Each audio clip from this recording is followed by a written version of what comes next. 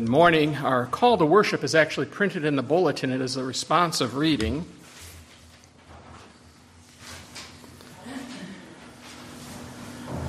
Worship the Lord in the splendor of his holiness. Tremble before him, all the earth. Let the heavens be glad and let the earth rejoice. And let them say among the nations, the Lord reigns. Let us pray.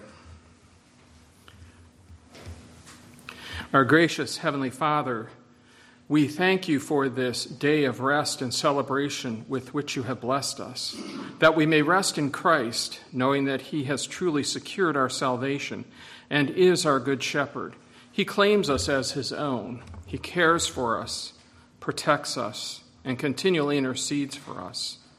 We gather this day with all your people to celebrate this rest that is marked by his victorious resurrection over death and evil, and has been realized in us through the work of your Holy Spirit.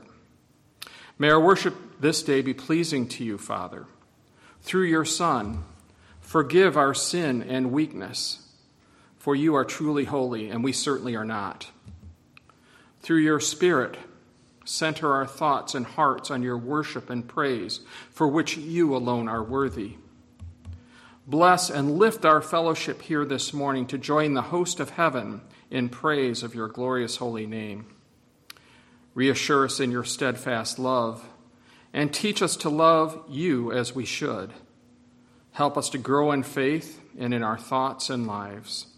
Transform us, refresh, renew, and sanctify us this day as we long for the day when we shall put off corruption and the cares of this world, and shall see your glories face to face. Help us serve you this day and every day without distraction as our joyful duty and with grateful hearts. Through Jesus Christ, our Lord and Savior. Amen. Our hymn is number 64, God the Lord a King remaineth. Hallelujah.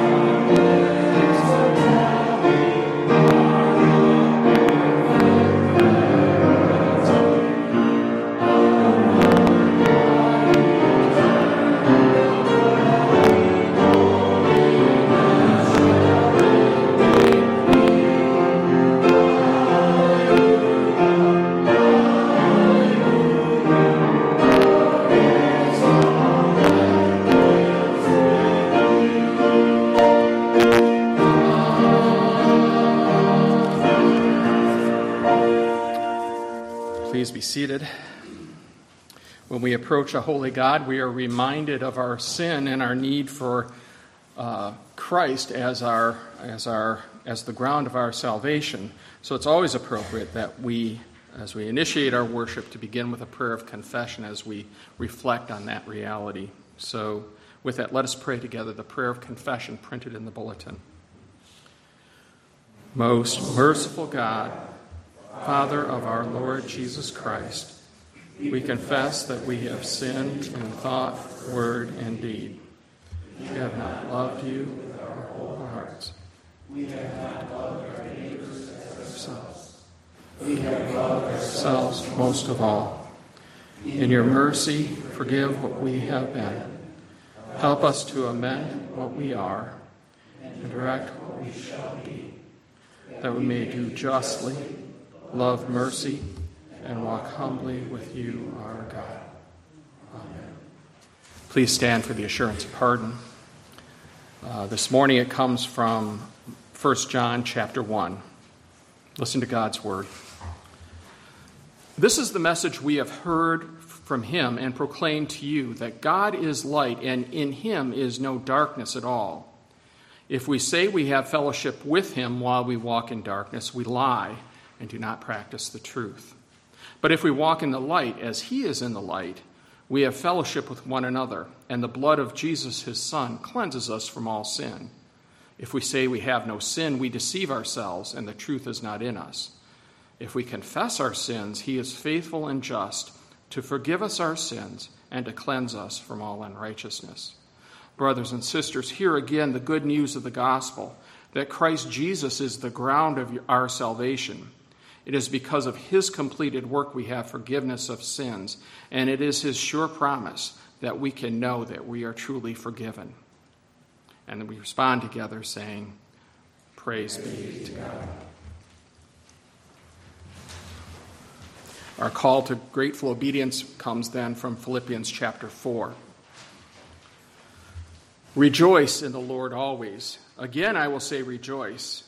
Let your reasonableness be known to everyone. The Lord is at hand. Do not be anxious about anything, but in everything, by prayer and supplication with thanksgiving, let your requests be made known to God.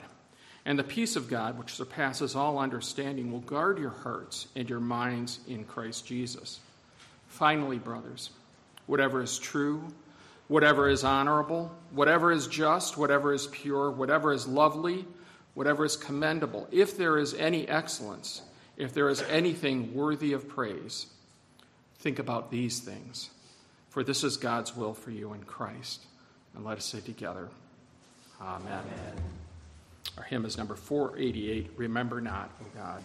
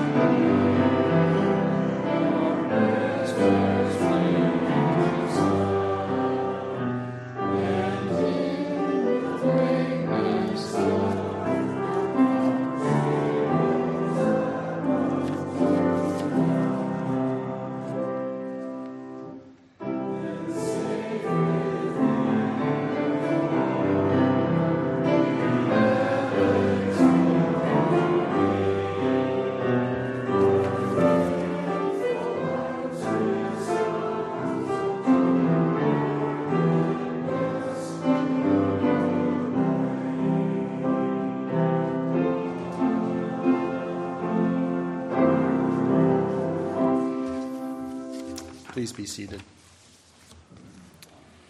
Our Heavenly Father calls us to pray for the world, to pray for the lost, to pray for each other, to pray for our own needs of various kinds. So let us now join Christ in interceding for us in our prayer of intercession.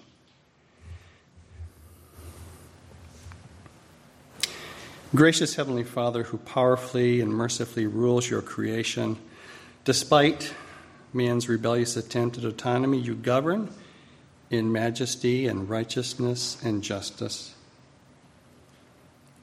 We gratefully acknowledge that you restrain the evil of men, and so we pray for peace in the world, especially for the end of war in Ukraine, for stability in our cities, and in the Middle East as well.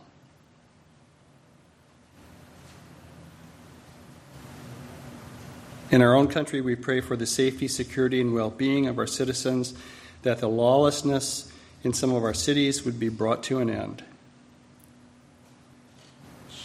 We pray for wisdom, integrity, and diligence in our government, in the White House, in Congress, and in the courts.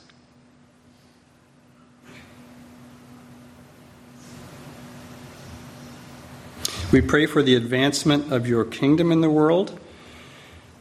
Where your people are persecuted, may the gospel bear fruit and their number multiply. And in the increasingly hostile climate of the culture toward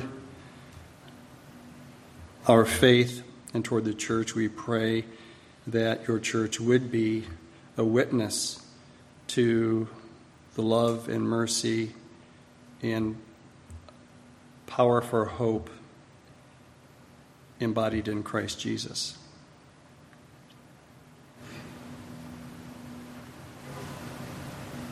We pray for our OPC mission in Haiti. We pray that the seminary in Uganda would be a place where many generations of men would be well prepared for the gospel ministry.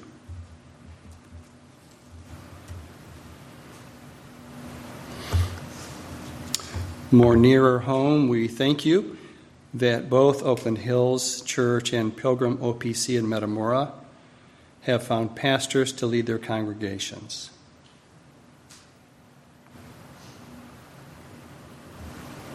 We pray for our friends in the PCA at Knox Church on the east side of the city, of the metro area, New City in Ferndale, Redeemer in Midtown Detroit, and their church plant in Sterling Heights.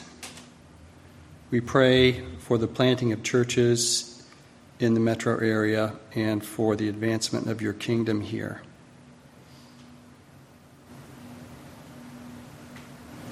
We also pray for our own ministry in the Oakland County Jail, that would be able to resume with the opening of the jail for such visiting.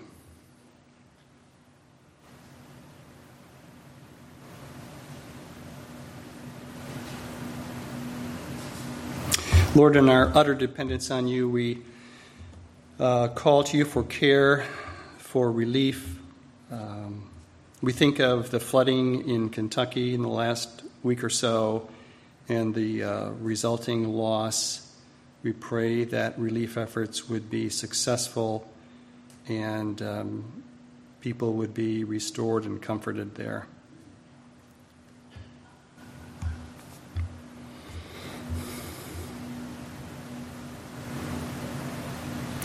Recognizing your tender care of us, we pray for the well-being and comfort of those who face health challenges.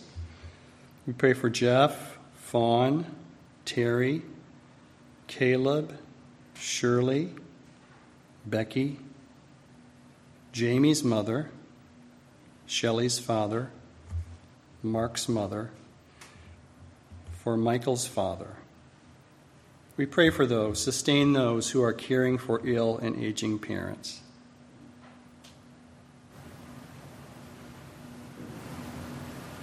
Lord, we bring these prayers to you with confidence in your love and power as so wonderfully embodied by our Savior, who taught us to pray. Our Father, who art in heaven, hallowed be thy name. Thy kingdom come, thy will be done, on earth as it is in heaven. Give us this day our daily bread, and forgive us our debts, as we forgive our debtors. And lead us not into temptation, but deliver us from evil. For thine is the kingdom, the power, and the glory forever. Amen. If the ushers would now come forward and collect the offering.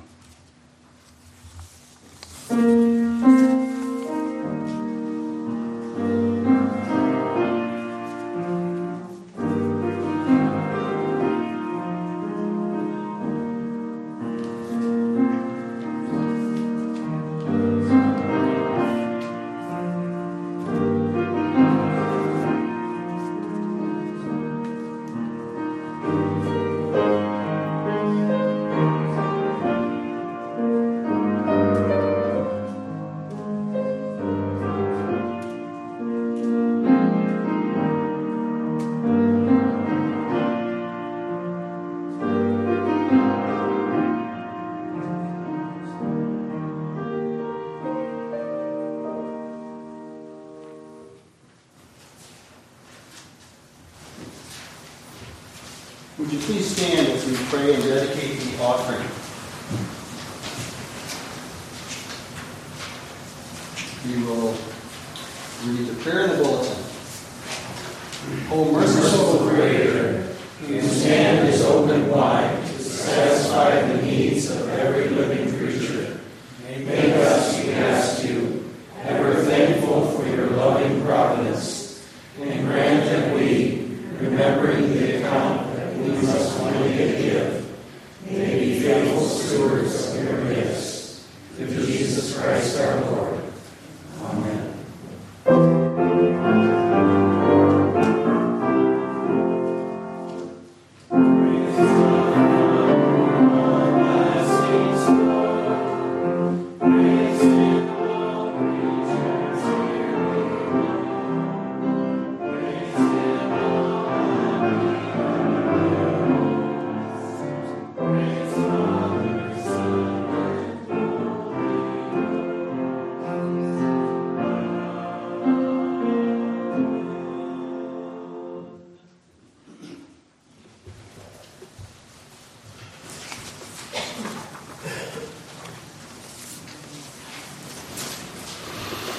And now we come to that place in our worship where we hear God's word read and preached. So we'll pray our prayer for illumination. Please pray. Let us pray. Father in heaven, what a gift your word is to us, especially as it is embodied in Christ, points us to him. We pray that you would open our hearts with this light that is your word, your gospel, that it would not only illumine our hearts but open and soften them, that we receive, acknowledge, and humbly receive our need for your care, and that it would open our hearts to others as well. We pray this in Christ's name. Amen. As Reverend Gonzalez will be reading the Old Testament reading, which will be the text for the sermon, we'll go directly to the Psalter, printed in the bulletin. The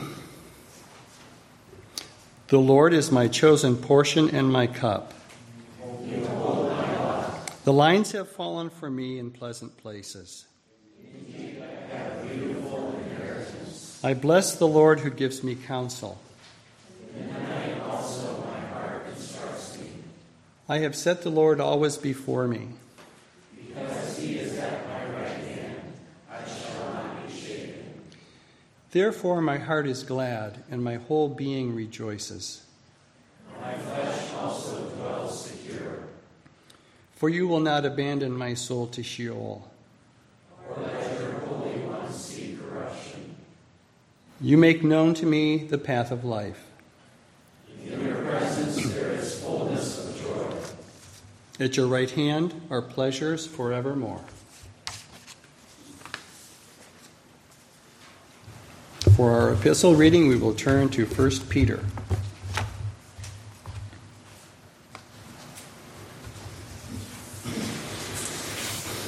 Chapter 3, verse 18.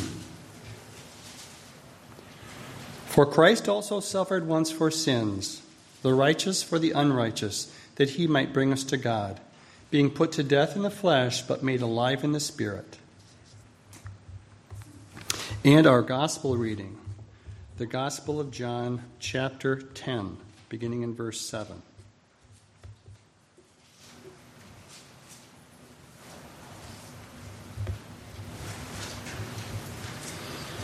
So Jesus again said to them, Truly, truly, I say to you, I am the door of the sheep. All who came before me are thieves and robbers, but the sheep did not listen to them. I am the door. If anyone enters by me, he will be saved and will go in and out and find pasture. The thief comes only to steal and kill and destroy. I came that they may have life and have it abundantly. I am the good shepherd. The good shepherd lays down his life for the sheep. The word of the Lord.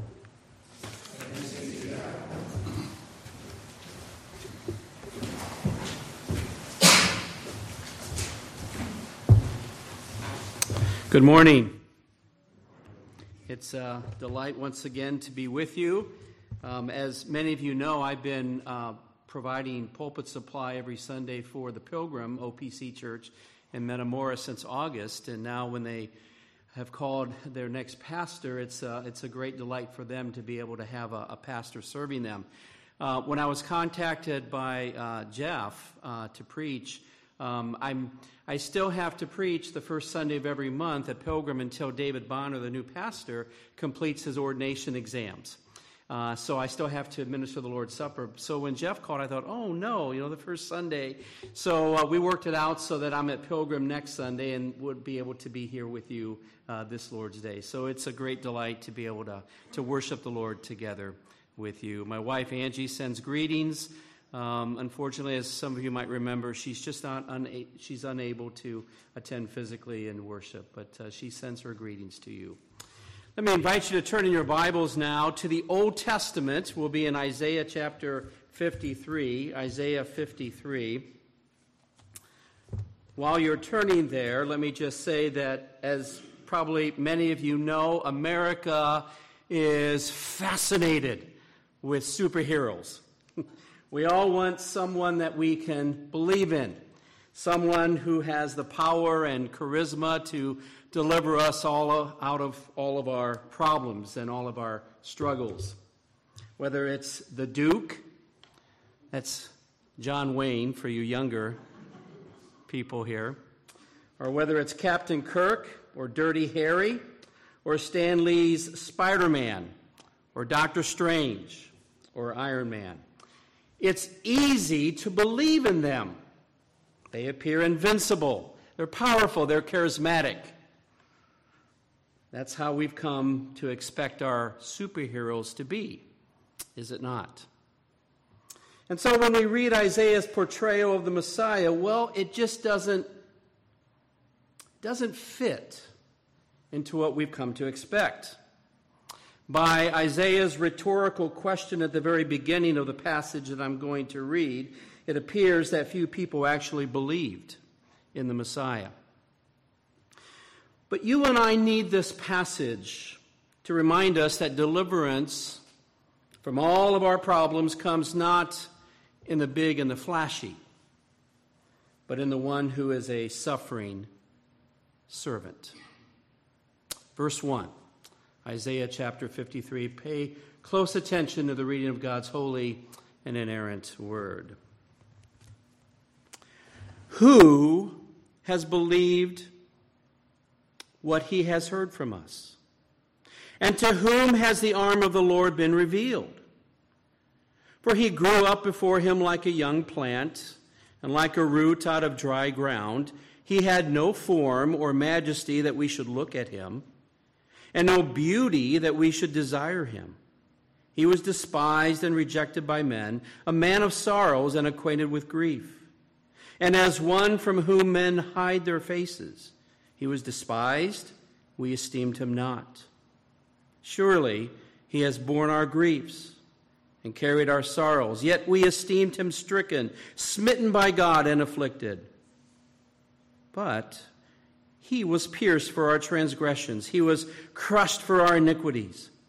Upon him was the chastisement that brought us peace. And with his wounds we are healed.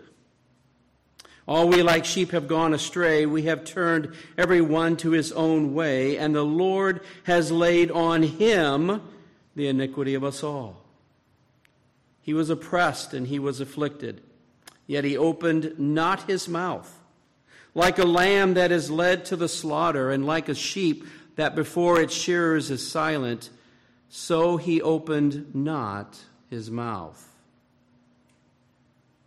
By oppression and judgment he was taken away. And as for his generation, who considered that he was cut off out of the land of the living, stricken for the transgression of my people?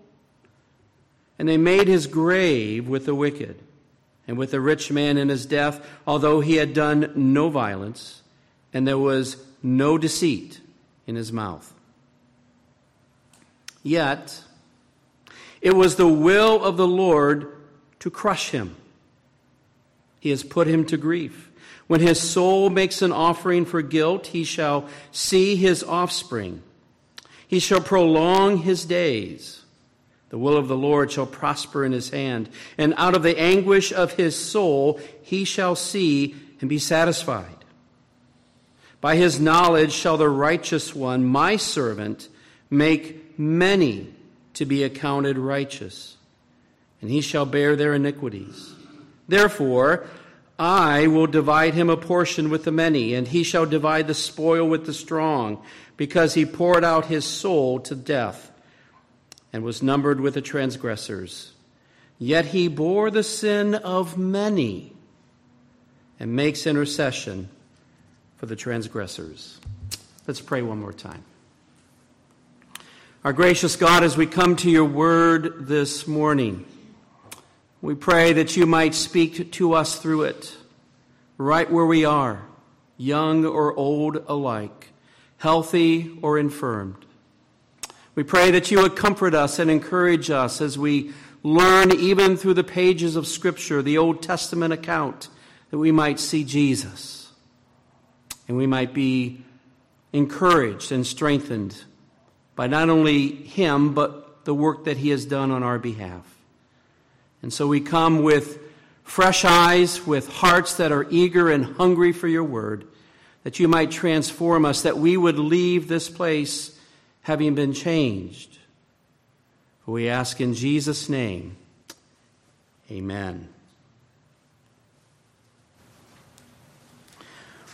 What ended with cheers began with boos. Boo. Boo. When San Francisco 49ers quarterback Joe Cool Montana, remember Montana, the quarterback? When he announced his retirement in 1995, over 20,000 fans filled the downtown area to honor his historic achievements. John Madden told the crowd, "This is the greatest quarterback that has ever played the game." When Bill Walsh, Montana's longtime coach, was at the microphone, there was a fan that yelled out, "We love you, Joe! We love you!" But Walsh knew that this hadn't always been the case. Walsh told the crowd on that day, "You weren't saying that back in 1979. You were saying, 'Where did you get this guy who looks like a Swedish place kicker?'" Montana was a third-round draft pick out of Notre Dame. Scouts said that he had a weak arm. He was skinny. He didn't look like most football players. And I remember in high school, before school started, a bunch of us who loved football would talk, and we're just amazed that why would San Francisco pick this guy? We didn't care because growing up in northern Indiana, we were Chicago Bear fans. But when Montana stepped on the field, something changed. He threw passes with perfect timing. He was the master of the 2-minute drill. He went on to win 4 Super Bowls, making the 49ers the dominant team, not the Bears, in the 1980s. Montana was at first very unimpressive to many people, but he became one of the greatest. For many people in Isaiah's day and in our day today, the Messiah appears unimpressive by worldly standards. His life was characterized by suffering, by rejection. He had no majestic or magnetic appeal that any would be attracted to him or desire him. He was one who was looked upon with pity. His grave was with the wicked. He was like a lamb led to the slaughter, and he didn't say a word. When the world looks at Jesus, this is who they see. A weak and helpless, albeit a good man, whose story is simply tragic. They can't see anything else. But for those to whom the arm of the Lord has been revealed, according to Isaiah, a very different Messiah or deliverer emerges. Isaiah's suffering servant points us to Christ. It points us to the Messiah, who through his suffering is our only mediator, our substitute, and our conqueror. Our mediator, substitute, and conqueror. That's who Isaiah wants us to see in Isaiah 53 this morning. He is your mediator. He can only be your mediator. The suffering servant men despise and reject is also the one who makes intercession for many. Look at verse 12, if you will, of our passage. Isaiah 53, verse 12. Notice there at the very end, it says, "Yet he bore the sin of many and makes intercession for the transgressors." Here we see his work on our behalf as a mediator. You know, one of the most painful effects of sin is that it separates us from God. Adam and Eve knew this firsthand. They knew of this pain in the garden. As soon as they sinned, there was a breach in their intimate friendship with God, and they felt it. Their original righteousness had been lost. They could no longer walk with God in the cool of the day. They felt overwhelmed with the urge to run and hide. That's what sin does. It makes you want to hide. They felt shame for the first time. They were alienated from God by their sin, and in the end, they had to be banished from the garden altogether. You know, their experience has been ours ever since. They could no more remove their alienation any more than you and I can remove that alienation that we feel between us and between God. We need a mediator who alone is qualified, who is the only one who can remove this alienation. And Isaiah's suffering servant is that one. He is the mediator. He alone can remove that alienation that separates us from God. He is God's perfect man, and he is man's perfect God. He alone is able to make intercession for the transgressors. For anyone, for any of us, who think that they can enter the presence of a holy God without a mediator appearing first on their behalf, is foolish and dangerous. And yet, there are many who live under that assumption. or they're not. They think their righteousness, although not perfect, they will admit, is somehow and in some way good enough. Their sin, after all, is not really that bad. Person down the street, that's a different story. My sin isn't that bad. But you can't be your own mediator. Neither can angels mediate for you. People cannot mediate for you. Mom and dad cannot be your mediator before God. It's like representing a murderer before a judge when you yourself just murdered someone. It doesn't work. You have too much of your own personal sin to be an effective mediator between a holy God and sinful people. The only mediator that God will accept is a man who is personally sinless. Jesus the Messiah is that man. He is the Lord's servant. He is the suffering servant of Isaiah's prophecy. And this is why we get so much pushback about Jesus. They think he's a good man in the world, but when we talk about the claims that he has on our lives, they push back. The world despises him. Why? Because his perfection, his holiness exposes our imperfections. It shows us who we really are before God. Not before our neighbor, but before a holy and righteous God. But to those whom the arm of the Lord has been revealed, he is their only hope of deliverance. He is their and our only mediator. If he is your mediator, and if you're here today and he's your mediator, you can rest assured that he mediates effectively before God on your behalf 100% of the time, with no slip-ups, no mistakes. He's never been ineffective. He's never been insufficient. That means that you will never again be alienated from God if Jesus is your mediator. You will never be alienated from him. But what does this mediator do with our sin? He's got to do something with our sin.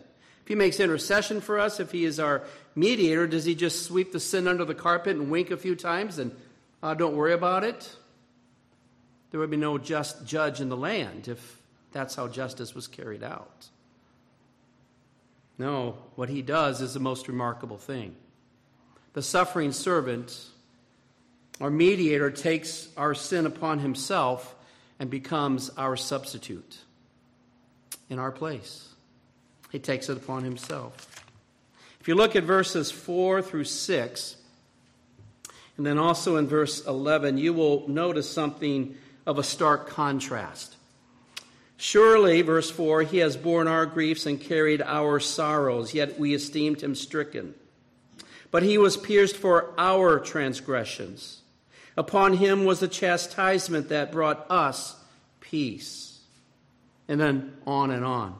There is a sharp contrast in these verses here between the one who is righteous and the many who are burdened and carrying their own sin.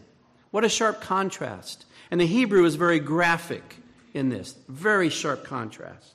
The righteous one bears our sin in his body.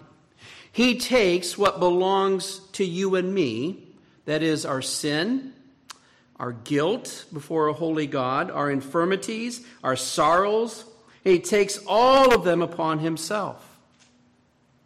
Isaiah puts it very well and very visually, graphically, so that we might be able to see it. All we like sheep have gone astray. We have turned everyone to his own way, and the Lord has laid on him the sin of us all. God has taken my sin and placed them on our substitute, the Messiah, Jesus the Christ. That means for you and me, Monday morning or Tuesday or Wednesday or whenever, on good days and bad days alike, that I will never experience, even for a moment, God's punishment on my life. Jesus is my substitute. When trials and hardships fill my space, I must never at any time interpret these as God somehow getting back at me for something that I've done. That also means that when I dirty my hands with sin, I do not need to work those sins off because I have a substitute who already did all that was necessary. Because I have a substitute who bore my sins, I am now motivated to say no when I am staring sin and the temptation of sin squarely in my face. I have a new motivation. I have a new desire. Because Jesus died for every one of my sins. There is not a sin you can commit that hasn't been atoned for by the substitute. Jesus is your substitute. Why would you not want him as your substitute when he's taken all of our sins upon himself in our place? But there's more good news that Isaiah doesn't want to leave us in the dark about. Not only does the substitute take our sin upon himself, but he also imputes his perfect righteousness to our account. In verse 11, if you look at that passage briefly here, you will notice about midway through that the righteous one, my servant, make many to be accounted righteous, and he shall bear their iniquities. The word accounted here in the original language carries with it a forensic meaning. What I mean is that the righteousness needed to be righteous or justified before the law is not an infused righteousness that God gives us. It's sort of like a seed of righteousness that he puts in us so that we grow ourselves. Yesterday I was smoking a brisket. And I have one of these Weber Smoky Mountain smokers. And I had rendered the fat because I had a brisket that was untrimmed. And so I actually trimmed it, and I took the fat, cut it in small pieces, and then rendered the fat out of that. And then I filled my injection needle or syringe with it, and I injected the meat, and I infused the meat with the juices of the fat at about 100 degrees, when the meat registered about 100 degrees. It flavored the entire meat in the cooking process. God doesn't give us his Son's righteousness to infuse us with the ability to become righteous in God's sight. No, that's not how God works in the Scriptures. He imputes the righteousness of his Son to our account. And on this basis alone, God declares us fully righteous in his sight, but only for the righteousness of Christ, imputed or deposited into our lives when we receive Christ by faith alone. Not faith in works, but faith alone in what he's done.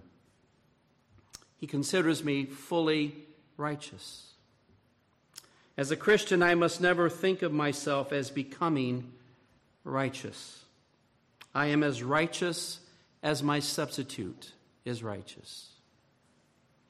Even on those times, and it's every day, even when we sin, we are as righteous in God's eyes as his Son is. You think about that. You mull over that in your mind, and you think about that when you're facing temptation. That I am as righteous as my Savior, my substitute, who took my sin onto his own body. You see, rules and laws are good and necessary. They can restrain evil, but it does nothing to our desires. But God's grace changes our inward desires to make us want to say no to sin. It makes us, every time we take one look at sin, it makes us want to take 10 looks at Christ as a powerful deterrent to say no because of what Christ has done for us. He is your substitute. Martin Luther calls this an alien righteousness that lies completely outside of ourselves. It's received by faith alone in Christ alone. Isaiah shows us that we must believe in the one who alone can exchange our sin and our guilt for his righteousness. Only the mediator, only our substitute can do that and bring us peace with God. We can't clean up our life and expect God for us to be at peace with God. Only Christ can do that. What is true in Isaiah's day is no less true in our day. We love to think that we can take care of our own problems. We don't need anyone else to fix them. We're self-sufficient, self-made people. We're conditioned to think this way in America. We're conditioned to think this way in the classrooms, and sadly, even in our own churches. I was watching this past week the new Marvel movie, Doctor Strange and the Multiverse, and at the very end of the movie, he says something, Dr. Strange says something that really captured my thought, my attention. He looked out over what was happening. He says, I thought that I could save the world and that it would bring happiness in my life, but it hasn't. Only Christ alone can do what we cannot do in our own effort and leave us with joy and happiness that the world knows not of when we look to him. Isaiah shows us in our passage that we are far more dependent on God than we might think. Living in America, the suffering servant does for us what we could never do for ourselves. He takes that which alienates us from God and unites us to himself. Our help comes from that which is entirely outside of our own abilities, our own mental capacity, our own strength. Deliverance comes not from the strength of the legs of people or in the power of mighty horses, as the psalmist says, but our deliverance comes from God alone. If that doesn't attack our pride, I don't know what does. It's not surprising that people find nothing attractive in the suffering servant. Jesus would not make the roster of today's superheroes. But for those to whom the arm of the Lord is revealed, there is no other mediator, there's no other substitute that will do. The suffering servant is our only hope. But not only is he a mediator for us, that Isaiah shows, not only is he a substitute for us, but Isaiah shows something that might surprise many people. Our suffering servant is also a conqueror. If you look at verse 10 of our passage, after the first section, it says, he shall see his offspring, he shall prolong his days. He shall see his offspring and shall prolong his days. That verse tells us that the suffering servant will see his offspring, those whose sins have been laid on him. They are the many whom the Lord accounts righteous and makes intercession for, in verse 12 of our passage. They're the same ones for whom the great shepherd in John chapter 10 laid down his life. And they're the ones who the Lord will share the fruit of his conquest, in verse 12 of our passage this morning. But I want you to notice something quite interesting in verse 7. Notice that, and I'm not sure if you caught it when you heard the reading of it, but Isaiah uses the phrase, he did not open his mouth 2 times. Whenever you see something like that, you need to ask yourself, well, why did he emphasize that? What purpose does it serve? Well, when Israel was under Egypt's slavery, they opened their mouth and they cried out to the Lord for mercy and with complaints. And of course, when the Lord delivered them, they still opened their mouth with complaints against God. You know, we want to go back to Egypt where it's warm, safe, and secure, as I think, remember Keith Green, he sang that song, so you want to go back to Egypt. But the suffering servant didn't open his mouth, neither before Pilate, nor before those who crucified him. He didn't open his mouth because he went voluntarily to the cross, and he gave up his spirit. The scriptures tell us that the Lord gave up his spirit. It was something that he voluntarily did in obedience to his Father's will. His death was not in the hands of wicked men, but rather in the Lord's hand, according to verse 10. Did verse 10 trouble you a little bit when you heard it read? Did it catch you off guard? Where we read, yet it was the will of the Lord, yet it was the will of Yahweh, it was the will of God to crush the Messiah.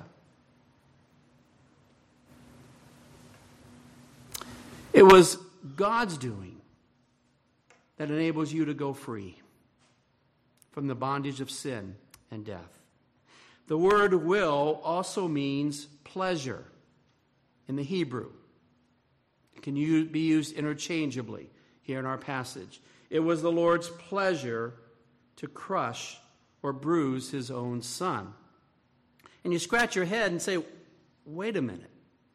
That doesn't seem to make sense. At least that's not what I think about when I think about God. Is he like that? But it's right here in our passage. It's right here in God's word. It was the pleasure of the Lord to crush or bruise his own Son, not because he took some strange delight in watching his Son suffer. Something that we think about with the word pleasure and we associate it with today. No, it's what the suffering servant would accomplish through being crushed and bearing grief on our behalf. It's the outcome. It's the results that brought Yahweh pleasure. That's why it was his will to crush the Son. The bruising of the Son on the cross gave way to the empty tomb. Death couldn't hold your Savior in the assigned grave. He conquered sin and the grave for you. He conquers and defends his own against Satan's attacks. You are his child. You are dearly loved. And you are protected by him. You should never fear, even for one moment, when everything around you turns into chaos, when your life, your entire life, somehow goes south. Whether you're young and things don't go so well this coming year at school, or whether you're elderly and you receive a diagnosis of cancer. You should never fear for one moment that the Lord himself will abandon you. For just as soon as he would abandon you, he would be disobeying his Father's will. I will never, no, never leave you or forsake you, is the Lord's promise. The suffering servant as our conqueror means that I don't have to give up in the face of so-called besetting sins and say, well, that's just the way that I am. I tell you, you're not. That's a lie. You don't live in defeat, but you live in victory because your faithful Savior broke the chains of sin that bound you. My dear friends, the reason that we give in to sin so easily is because we have forgotten that we actually have a conqueror fighting for us. The thought, that is the thought of Christ being our conqueror, doesn't fill our minds at the moment of temptation. We have to find some way to have that thought fill our minds. Every day, every moment of our life. To know that he fights for us. I mean, Ephesians chapter 6, where Paul talks about the full armor of God, God has already donned us with his full armor, the full armor of Christ. We already have it on us. There is nothing lacking, nothing insufficient on the full armor that God has given to us. We already have all the pieces of that armor.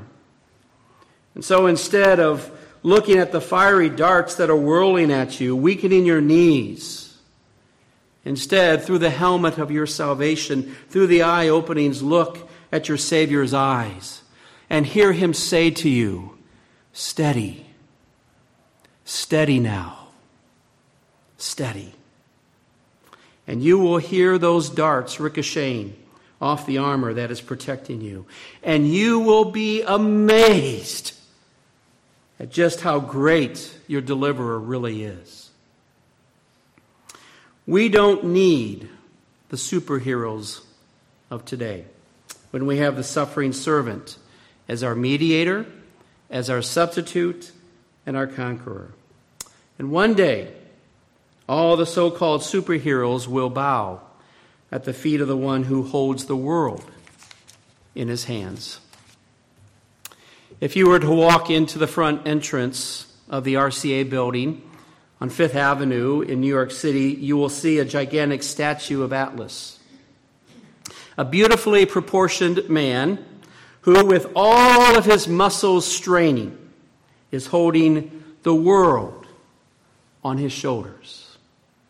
There he is, the most powerful superhero, if you will, in the world. And he can barely stand under its burden. But if you were to cross the street of Fifth Avenue and go over into St. Patrick's Cathedral, and there walk into the sanctuary, there behind the high altar is a little shrine of the boy Jesus, perhaps 8 or 9 years old. And with no effort whatsoever, he is holding the world in one hand. Behold, your mediator, your substitute, and your conqueror, the suffering servant who is your Savior. Let's pray. Father in heaven, we are thankful to be reminded of Isaiah's prophecy for us, for his prophecy is our reality today, that we have a Savior who doesn't look like the superheroes of this world, but one who is far greater than any of them and all of them put together. Teach us each and every day to look unto Jesus, the author and finisher of our faith. For we pray in Jesus' name, amen.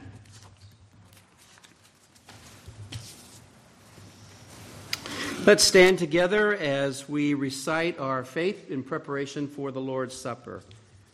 You'll find it printed for you in your bulletin in the early 4th century.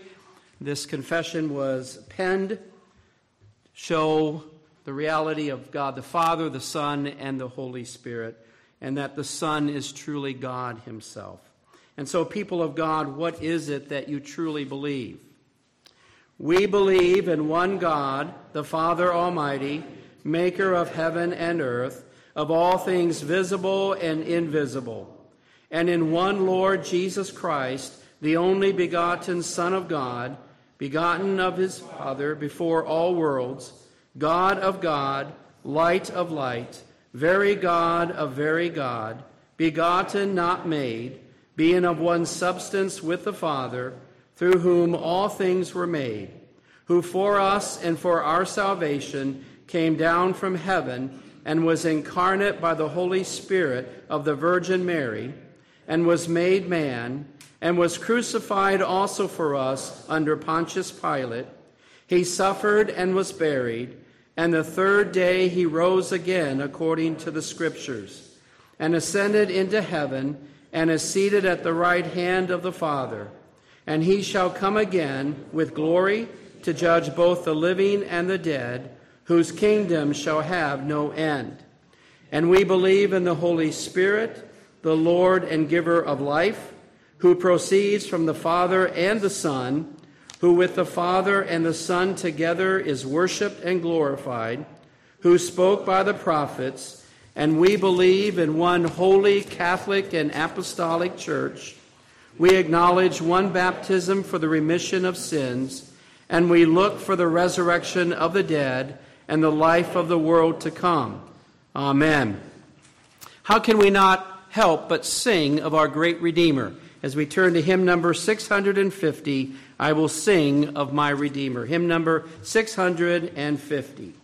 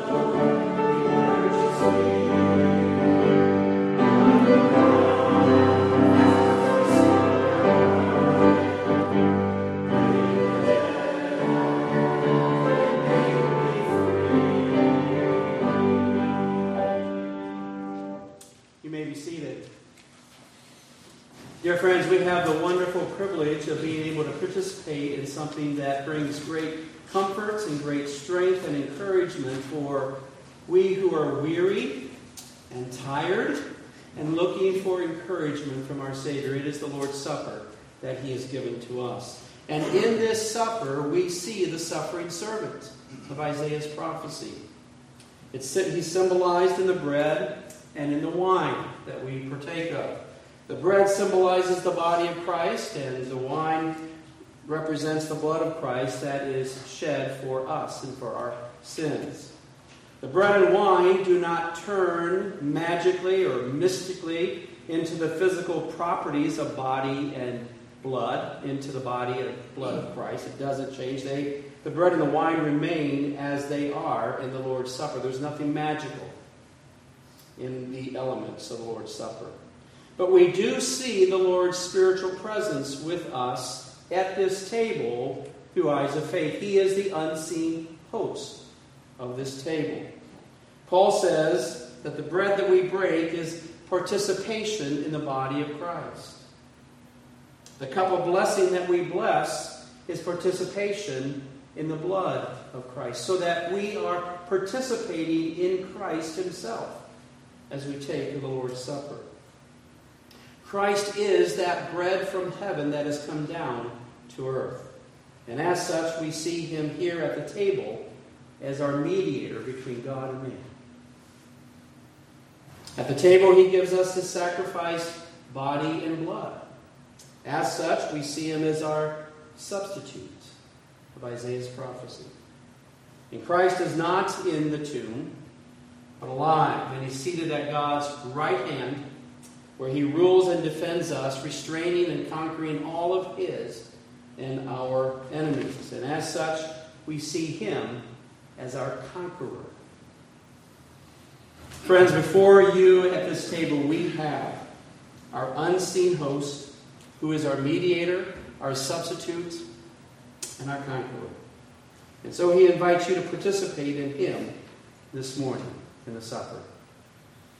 If you belong to him through faith and repentance, have you been baptized and in good standing of this church or any other church that proclaims the gospel of Jesus Christ, then you are welcome to come and participate in the Lord's Supper and be nourished in your faith. If you're not a member of a local church, if you've not been baptized, then you will find, and you've not made profession of faith before God, confessing Christ as your Savior, then you'll find no benefit in this table for you. You've not the faith that needs to be nourished. In fact, the Apostle Paul goes even further and says if you come to this table and participate and you don't belong to Christ, you will be eating and drinking judgment upon yourself. Paul warns anyone who eats and drinks without discerning the body eats and drinks judgment upon themselves. This also applies to you even if you are a member of this or any other gospel church, but you're living with unconfessed sin. You know it. You know that you are living in rebellion against God. You're holding before the Lord a sin where his payment for that sin seems to mean nothing to you. Do not come. Let the elements pass by instead. Some of you may be covenant children here. If you belong to the Lord by virtue of your birth to believing parents, and you long to participate in this supper because the meaning of the Lord's Supper compels you that you want to partake, not simply because you don't want to be left out or that you want to do what others are doing and not feel like you're missing out on something, but truly you desire that fellowship with Christ and the need that you have to be strengthened and encouraged by him. If that is percolating in your spirit, if you find yourself longing for Christ, then talk with your parents. Tell your parents what's happening inside of you. And your parents, along with you, will go to the elders of this church and make profession of faith so that you can become communicant members of the church. Then you will be able to enjoy the benefits of this table. And so, dear friends, let us prepare for this intimate fellowship with the Lord that is a foretaste of what we will enjoy with the Lord for all eternity. The Lord be with you. And also with you. Lift up your hearts. We lift them up to the Lord. Let us give thanks to the Lord our God. It is right to give him thanks and praise. It is indeed right and a good and joyful thing, Lord, as we come to you this morning. All glory and honor are yours, Almighty God, now and forevermore. And together we say, Amen. The Lord Jesus, on the night he was betrayed, took bread, and when he had given thanks, he broke it. And he said, "This is my body, which is given for you. Do this in remembrance of me." In the same manner, after supper, our Savior took the cup, saying, "This cup is the new covenant in my blood, which is poured out for many. Do this in remembrance of me. For whenever you eat this bread and drink this cup, you proclaim the Lord's death until he comes again." Let's pray one more time.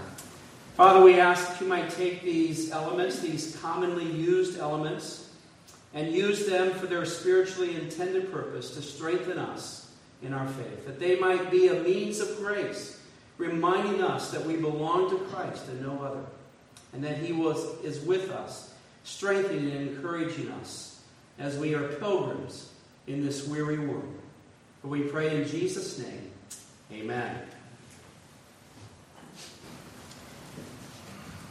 Hymn number 305.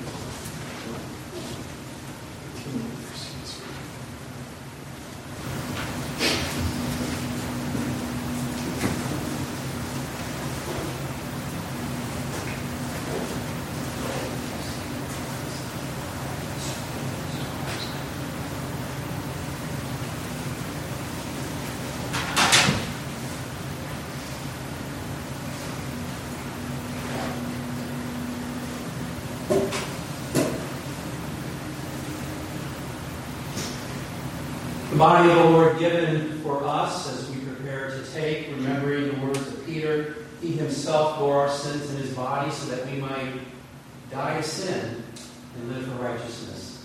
The body of the Lord given for you. Take it and eat all of it.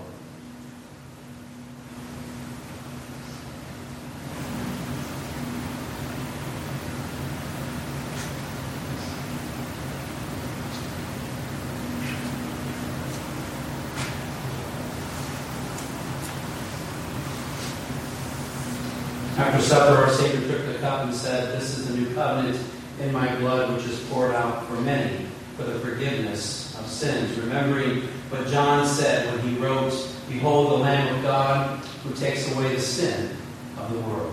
The cup of the Lord given for you.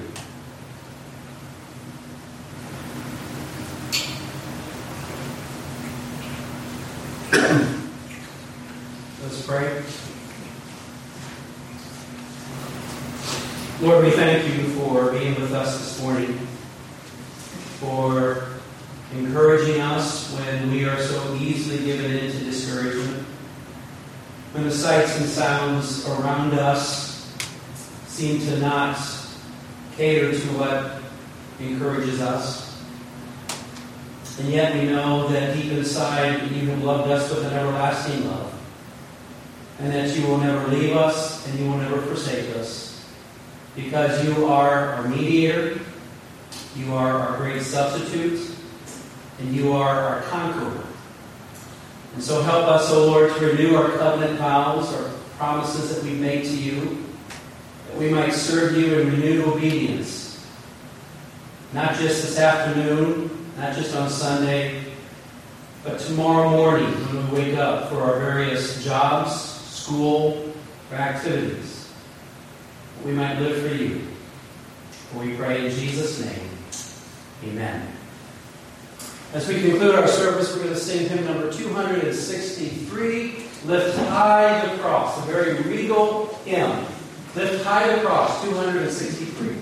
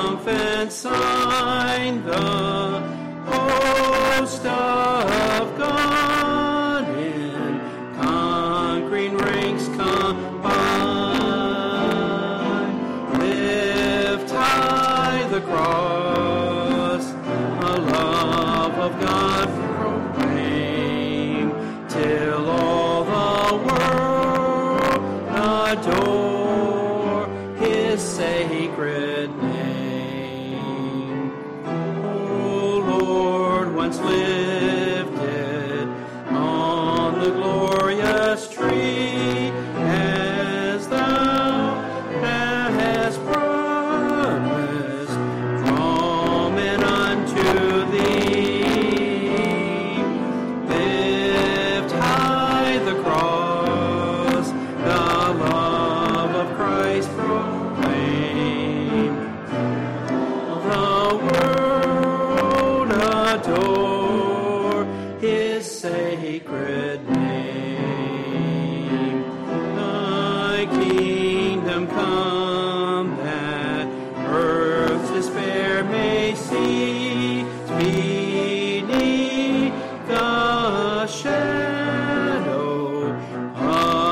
its healing peace. Lift high the cross, the love of Christ proclaim, till all the world adore his sacred name. Thy blessed cross, which doth for us atone, creation's praises rise before the throne. Lift high the cross, the love of Christ proclaim, till all the world adore his sacred name. Amen. And now look up and receive God's kiss upon your life. And now to him who is able to keep you from falling, and to present you before his glorious presence without fault and with great joy. To God our only Savior, to whom be glory and majesty both now and forevermore. Amen.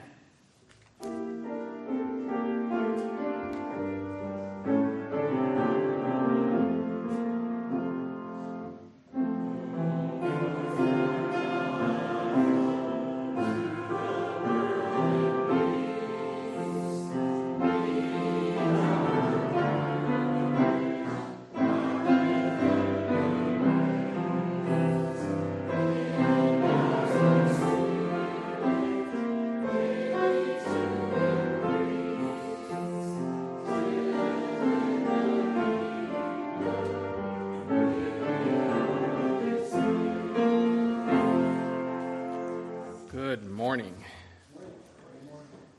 Once again, we thank Steve Gonzalez for joining us this morning and preaching God's Word to us. He's a dear friend of this congregation, and he's a very gracious man.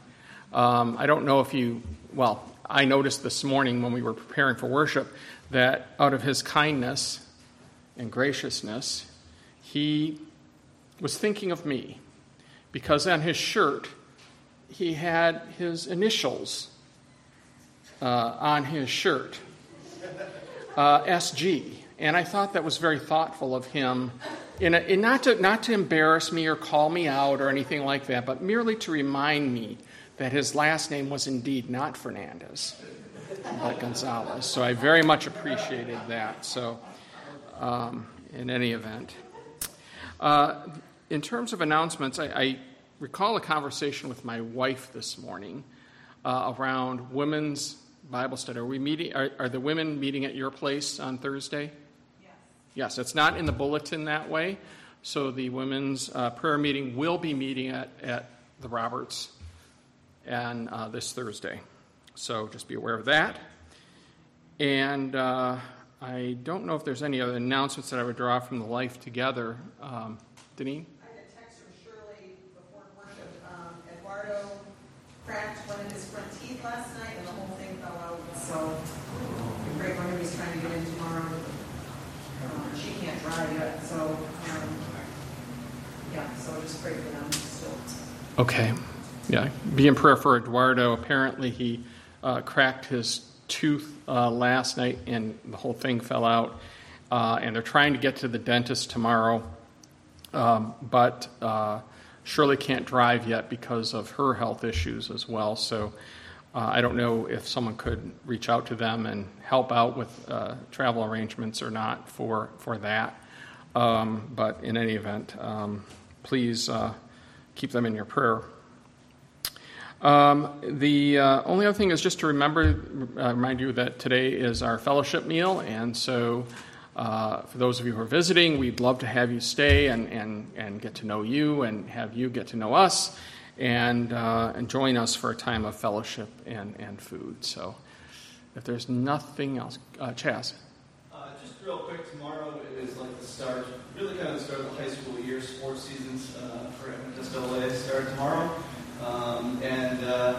I guess in light of, talked a lot lately about the decline of, it's not just Christian value for Christianity, but sort of the depopularization of Christianity. I would just ask you to pray specifically for me, but just for Christian coaches and teachers and students. We're going back to the battlefield tomorrow, and that we would be strengthened in our effort to stand up for what we know to be true. Not even necessarily being able to share it, but not being crushed under the weight of popular opinion. Yeah.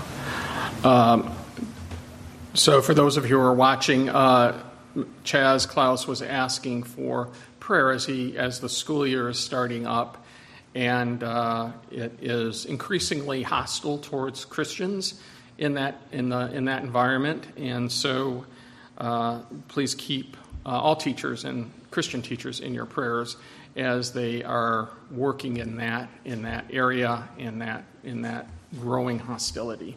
And students too. And students, Christian students too. Maybe yes, especially for the students, because their faith is not maybe as matured and strong as it needs to be in terms of the things that they will be facing.